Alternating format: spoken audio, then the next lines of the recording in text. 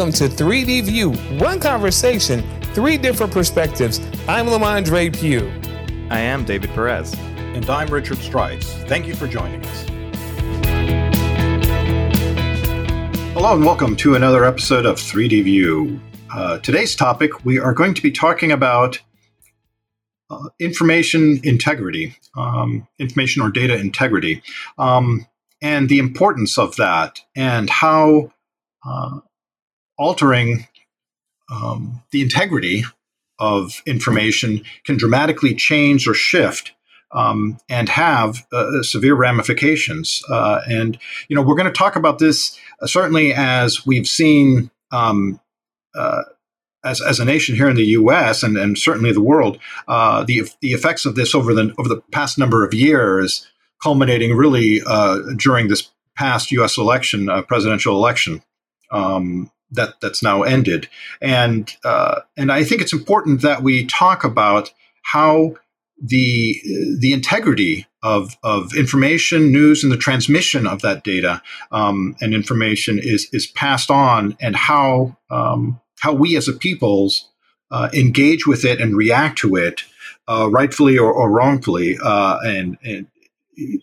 and so that is that's sort of the framework of the discussion. So I throw that out to the floor, and get your guys' input. Yeah, I think that this is such a timely topic with the rise of social media becoming more and more popular platforms to get information from, and the fact that everyone can contribute to it. Everyone and anyone, regardless of credential, regardless of background, regardless of motive, anyone can put anything that they want out there. And honestly, because of the speed at which information moves now, it can really have a major impact, whether it be real or not, whether it be verified information or not. People have a tendency. It almost reminds me, well, if it's on the internet, it's true. And of course, we recognize that that's not the case at all. So I think that this is a really important conversation to talk about how pervasive it is, number one, but also what we can do to protect ourselves and to protect our communities and protect our society against falsehoods. So great conversation to have. Let's go. Yeah, it's really interesting to me how we are in an age of information. We're creating information like crazy. Everyone is able to put things out there and tell people what they feel, what they see, what they have studied, what their research is, and people can agree or disagree with it.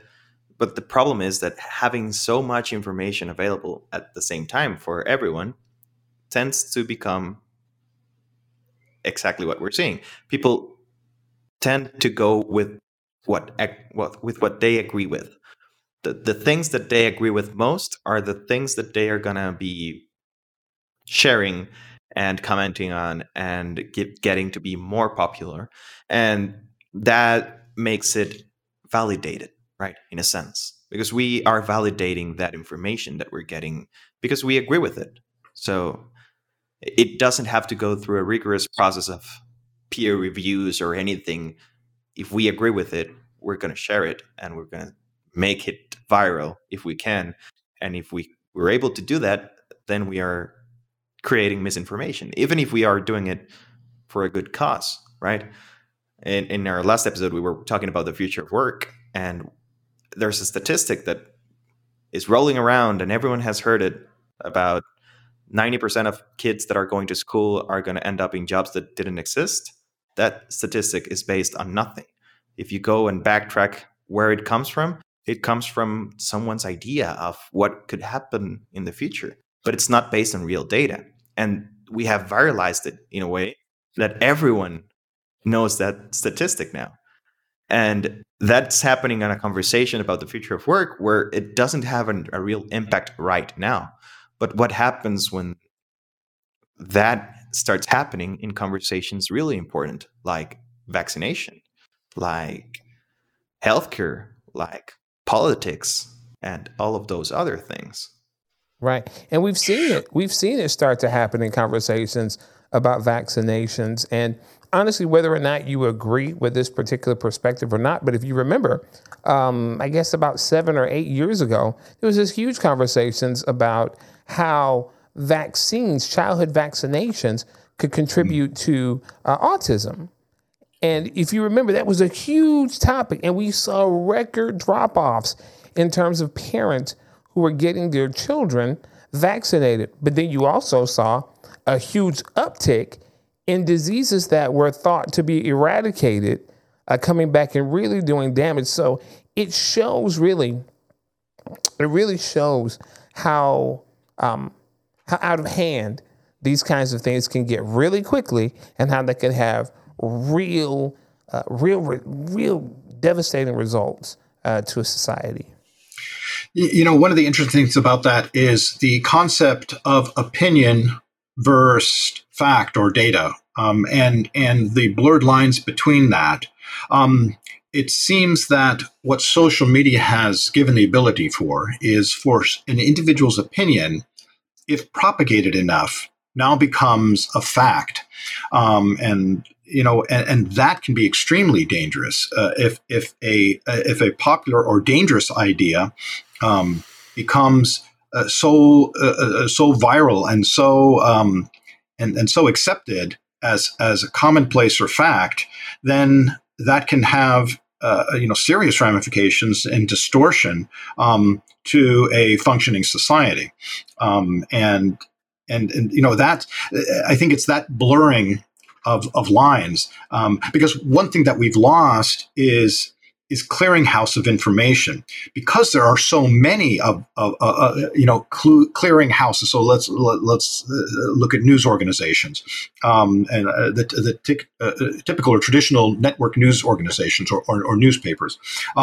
They used to be sort of the official clearinghouses because, David, I think you were saying before we started, editors sort of helped be curators of that information, fact checking, and making sure that when they printed something or when they talked about something, that it was based on some set of tangible facts. And they took the individuals in those positions took their role extremely seriously, because they knew the importance of what they were doing and the ramifications of what they were doing.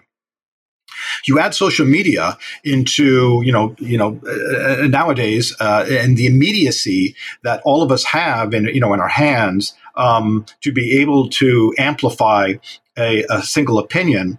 And if there's enough individuals that accept that or adopt that or buy into that opinion, that now becomes the new reality or the new fact, and that's done without necessarily by individuals without necessarily the same level of responsibility that individuals who curated that data, and curated not as in generating it, but individuals who dug into it to examine the validity of that information. And that's something that we've seemed to have lost the ability to do as a society. Some of these news organizations, they still do that, but it has become so diluted because of the over magnification and bombardment of information that we get from other sources like social media. Yeah, it is really interesting how social media happened and it was the greatest thing, and now everyone's starting to see the problems, right? Everyone's starting to see what could happen if each one of us was their own editor, in a sense, of what they get as news and as facts, basically. And I don't think that it's a bad thing completely. I think that it's a good thing that you're able to find the things that are interesting to you. Mm-hmm. Because at some points there are topics that have been completely erased from history because they were not talked about, and people have been excluded from conversations. So opening that door was a great thing, but how do we start to keep integrity in information, as we are creating more information now than ever before. It's really hard, and it's gonna get harder. But I think the natural evolution of this is gonna be people being able to make those decisions themselves without editors having to tell them what is wrong and what's right.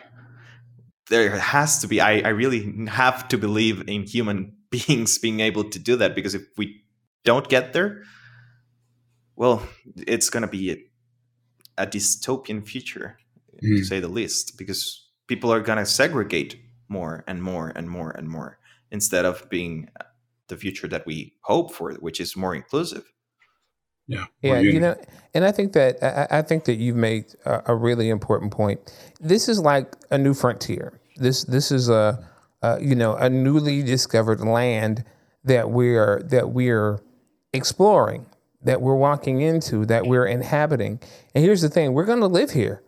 We're going to live here. So there is a tremendous amount of possibility. There is a tremendous amount of optimism. There is a tremendous amount of hope. But then the flip side of that is it's the wilderness. There's a lot of wild things out there that can eat you and wants to eat you and absolutely tear you up. So we've got to figure out how do we keep the freedom that this new frontier offers and the ability to self-distribute that this new frontier offers, but how do we keep it safe?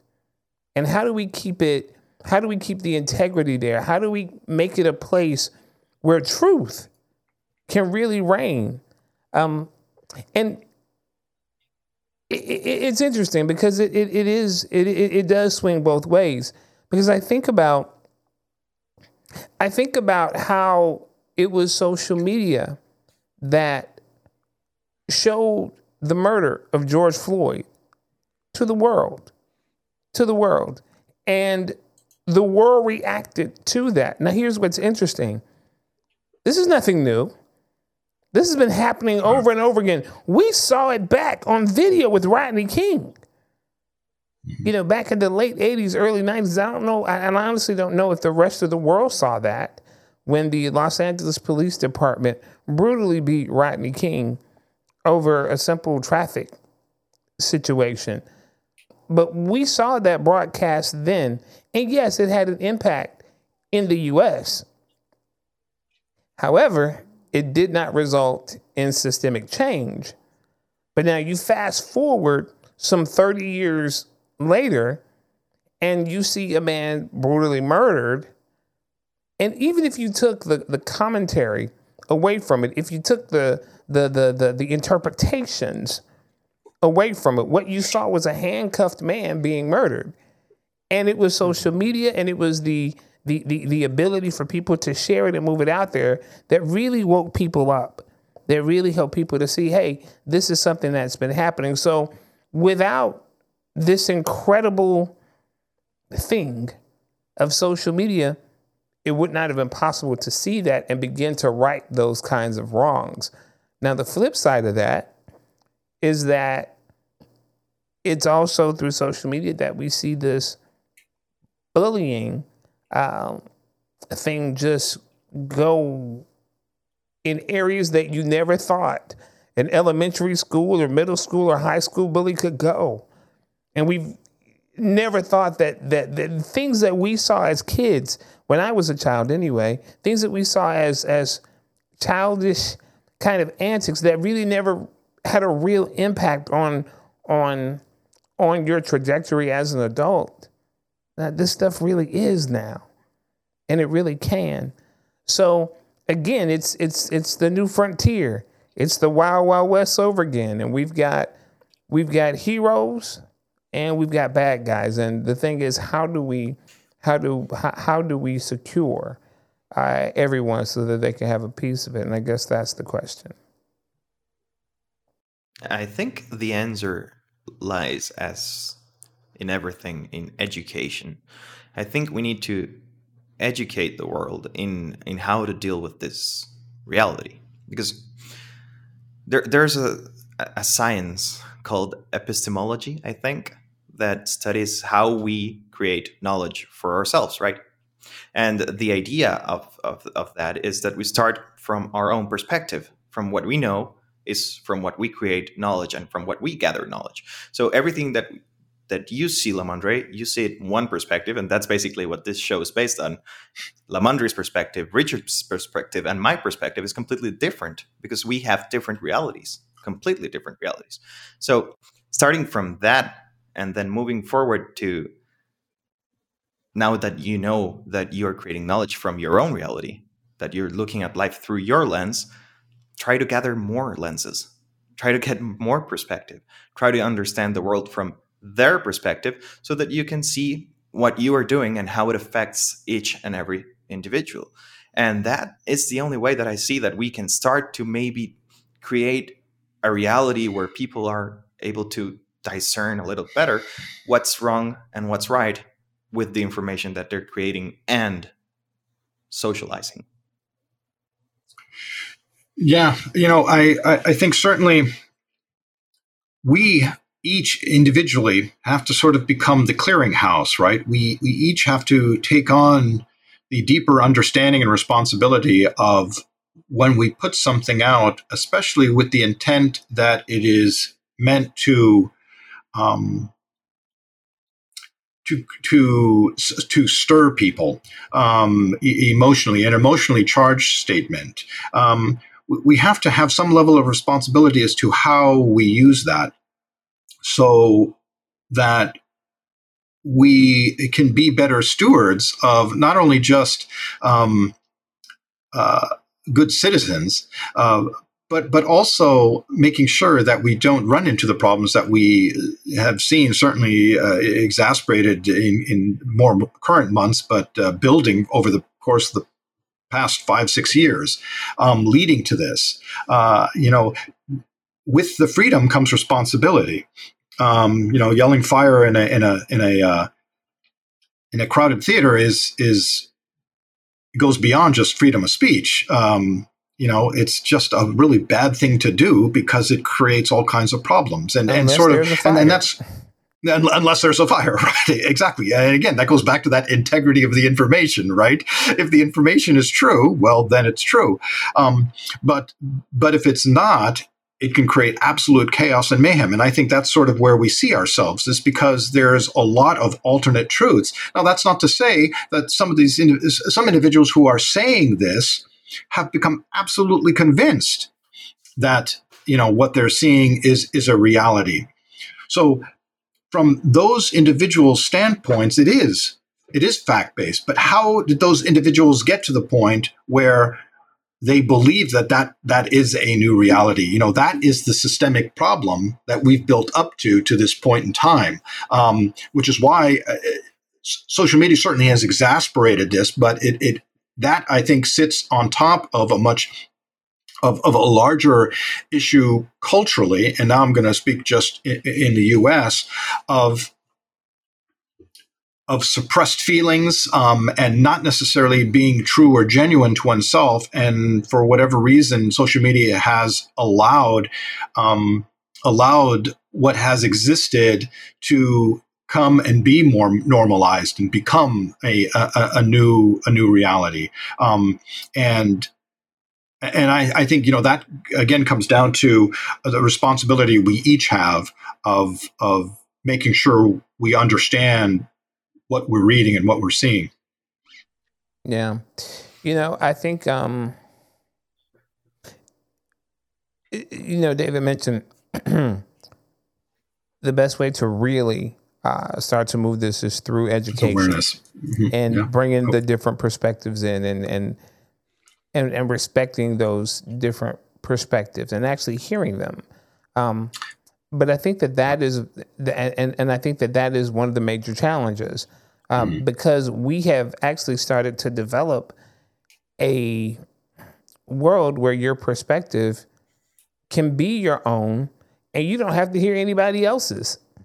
We've created these echo chambers. We've created these silos where anything that's contradictory to what I think and what I'm saying, I can absolutely 100% unequivocally block out and don't have to hear it again. Because let's face it, many of the algorithms are written in such a way that it just feeds me what I'm eating. Whatever I'm eating, that's what it is. If what I'm eating is spaghetti, you bet not dare try to slip some corn in there, because it won't get in there. It'll get blocked out right away.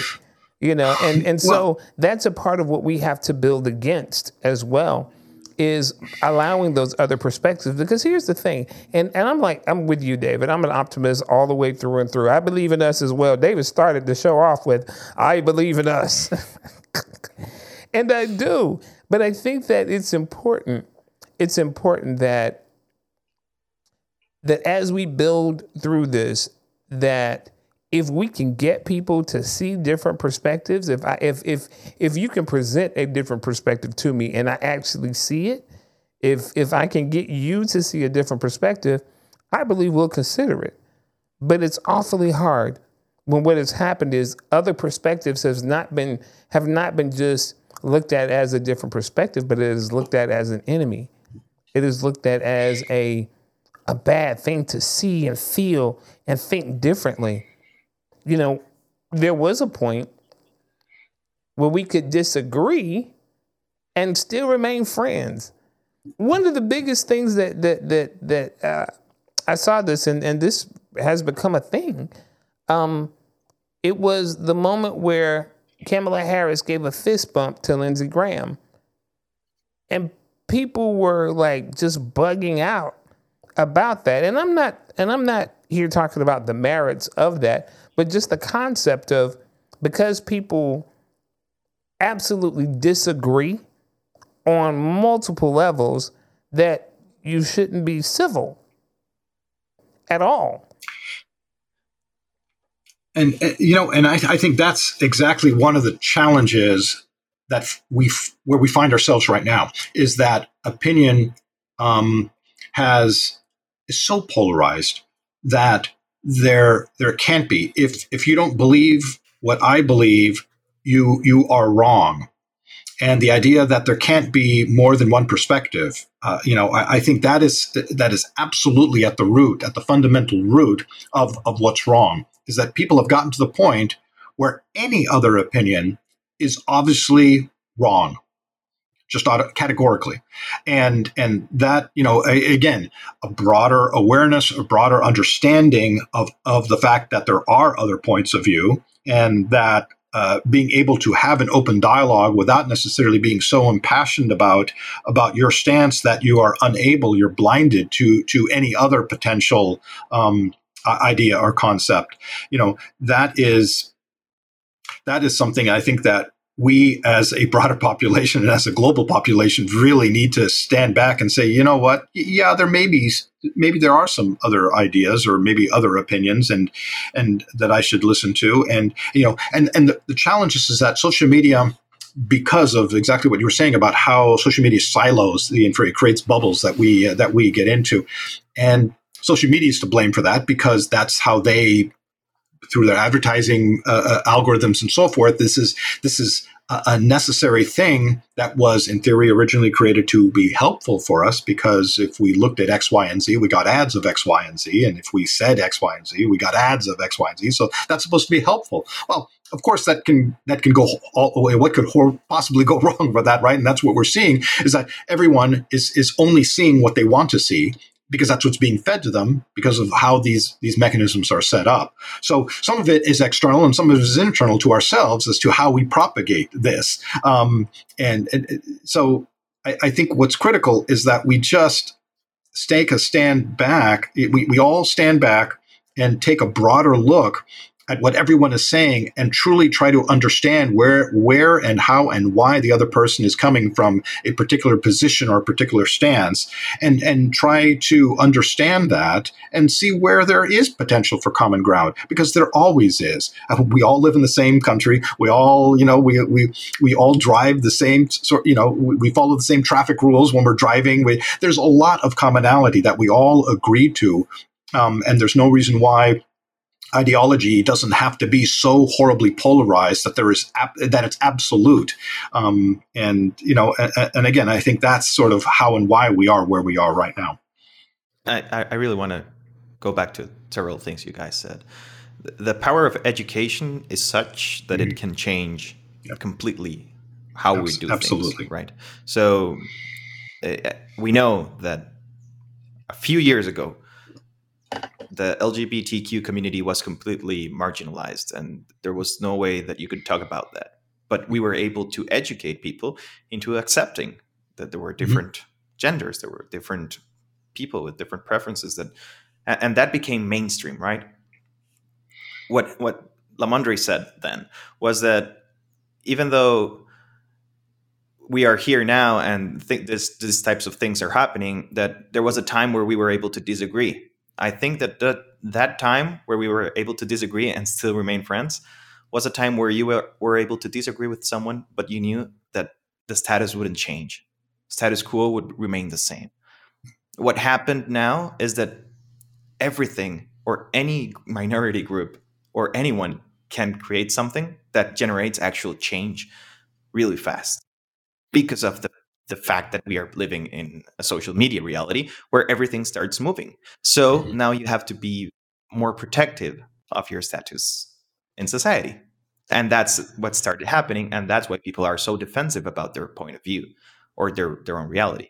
And the last thing I wanted to say is that even though social media is the problem and they are the culprit, I think that they were only catering to human beings. Because we have always been in bubbles. We have touched outside at some point, like we created churches, we created social groups, and those social groups don't mingle around with many other social groups. So that inclusion doesn't exist.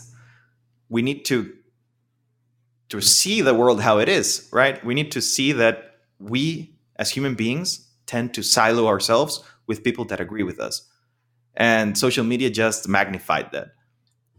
And the fact that social change is able to happen now as fast as it can made us scared of change. So now we're scared of opinions because those opinions can really turn into a reality that's different from the one that I like right now. Yeah.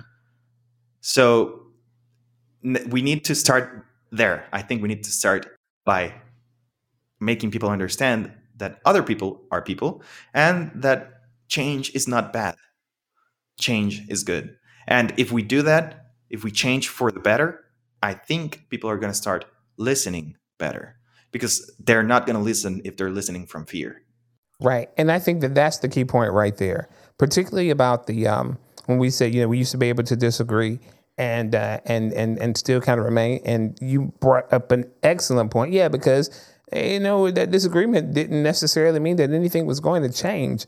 And so there was no fear in change. And the truth is, when we wrap these conversations, when we wrap these opinions or these different opinions in fear, that's exactly why it then becomes an enemy. This is why that opinion and that person then becomes the enemy, because they're changing the way that I live. When the truth is, if you're not a part of that group or a part of that opinion or a part of that, it may not necessarily, by and large, change the way that you live. It might not impact your life at all, unless for some reason there is power that you derive from staying the same. And I think that is what makes it scary. That's what makes it scary. The fact that if changing means that my life is better, but then you're threatened by me having a better life, you're going to do everything in your power to make certain that change doesn't happen. And I think that is what we've been saying.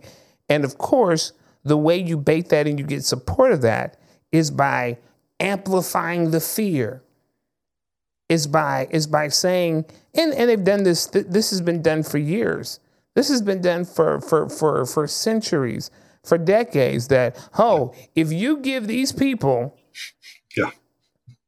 the right to buy property or the right to vote or the right to live free in the community. They're coming for your daughters. Right. You know, you're going to have, and this is a totally unbased, unfounded fear. And we do that. I mean, you can swap out whatever example you want to. X spots the mark. I'm gonna put it that way. Right. You know, in terms of what diversity, what marginalized group goes in that point. But the truth is that is something that's been happening over and over again. And I think that because change is happening and we're seeing some of the differences, we saw a recoil to that as well. We saw that pullback, and we've seen it amplified in politics. We've seen it amplified in business. We've seen it amplified in so many different areas of our lives. But I think that what you said, David, is so important, is that we have to continue the education. We have to continue to push. We have to continue to open the doors up. And what you said, Richard, the idea of fostering that understanding and trying to understand where that opposition is coming from. But now here's the thing that I want to be really clear on. I do seek to understand.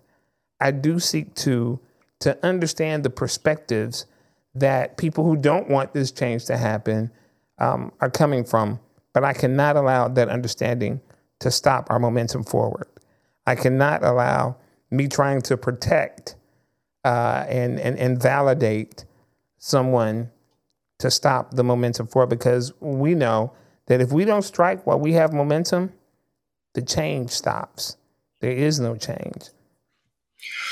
Well, I think one of the most important things about any civilization is forward progress. And as soon as you stop the ability of change or adjustment or innovation, you have stagnation. And we all know what happens. Stagnation is just, nothing in nature, civilizations including, can't survive with stagnation. The other thing I think that's really important about the idea of opinions and us sharing information. I think it's critical that as what we've seen is human nature, in that playing to the fears of human nature. This goes back all the way to the ancients, right? As a method of controlling of populations and peoples and so forth. So it's baked into how we're hardwired and programmed as a species. You throw fear in the mix, and now that becomes an extremely powerful way of controlling or motivating. And so, going all the way back to the ancients, this is something that has just been a common theme in methodology, and it's no different today as it was, 1,000 years ago. So that's sort of interesting. What has changed is, and David, you pointed this out, is the idea that in previous generations or periods of time prior, pre-social media, is we did silo. But those groups were a little more organic in the sense that they were still human contact groups. So when you went to church, you were going to a church, but there was a lot of people, and some may have agreed with you, some may not have agreed with you, but you were involved in conversations, so sort of rounded, that had rounded or organic opinion processes and development. One of the things, and I say church is just an example, it doesn't matter, a social group or what have you, any group, the fact that you were dealing with human interaction meant that those conversations were much more organic and very analog in the direction as to how they were approached. They could have been broad, they weren't necessarily so razor specific. And I think one of the things that social media has provided is allowed us as individuals to get extremely laser with our opinions. And so you don't necessarily have that sort of broader, rounder, more analog approach to a conversation. They can be just so digital. And I think it's interesting, the use of analog and digital in the sense that we're talking about vocal and verbal personal interaction on an analog process, where, we're using digital processes that becomes very digital in regard to our opinions and the topics to which we talk about. So as a result, those those opinions that are formed using that extremely narrow or very laser-like, very refined or pinpointed application of opinion and information can create fields of distortion for individuals that stay within that, as opposed to being able to have that's certainly more rounded, well-versed, and as a result of that more analog interpersonal relation conversation, there is some education and awareness that can happen more organically in those conversations. Yeah, absolutely. Yeah. You know, I think I think about the whole digital and analog thing, and the change and the resistance to change. And, you know, I think it really is about coming back to the fact that we're all human, that we're all people, that we have freedoms, and along with those freedoms become responsibilities. And we have to own up to all of that. We have to own up to all of that. And I think that through education and through the realization that, you know, no one is going to think the same always, every time. And if you think the same way always, every time, one of you is not necessary at all. And I think that is a part of the growth. That is a part of where we are. And even in this brave new world, with technologies that foster the spread of information much faster than ever before, the spread of ideas, the spread of interactions, that we really have to look at this as a serious responsibility and really begin to not only police ourselves, but also hold ourselves accountable for what we put out there and what we say. And I think that as we do this, we'll begin to find that integrity in the information that we share, integrity in the data that we ascribe to, that we'll see those things begin to rise again. And I still believe that even though it's the wild new frontier that we're on, I still think it's an incredible frontier. We've just got to massage it to get it to where we need it to be.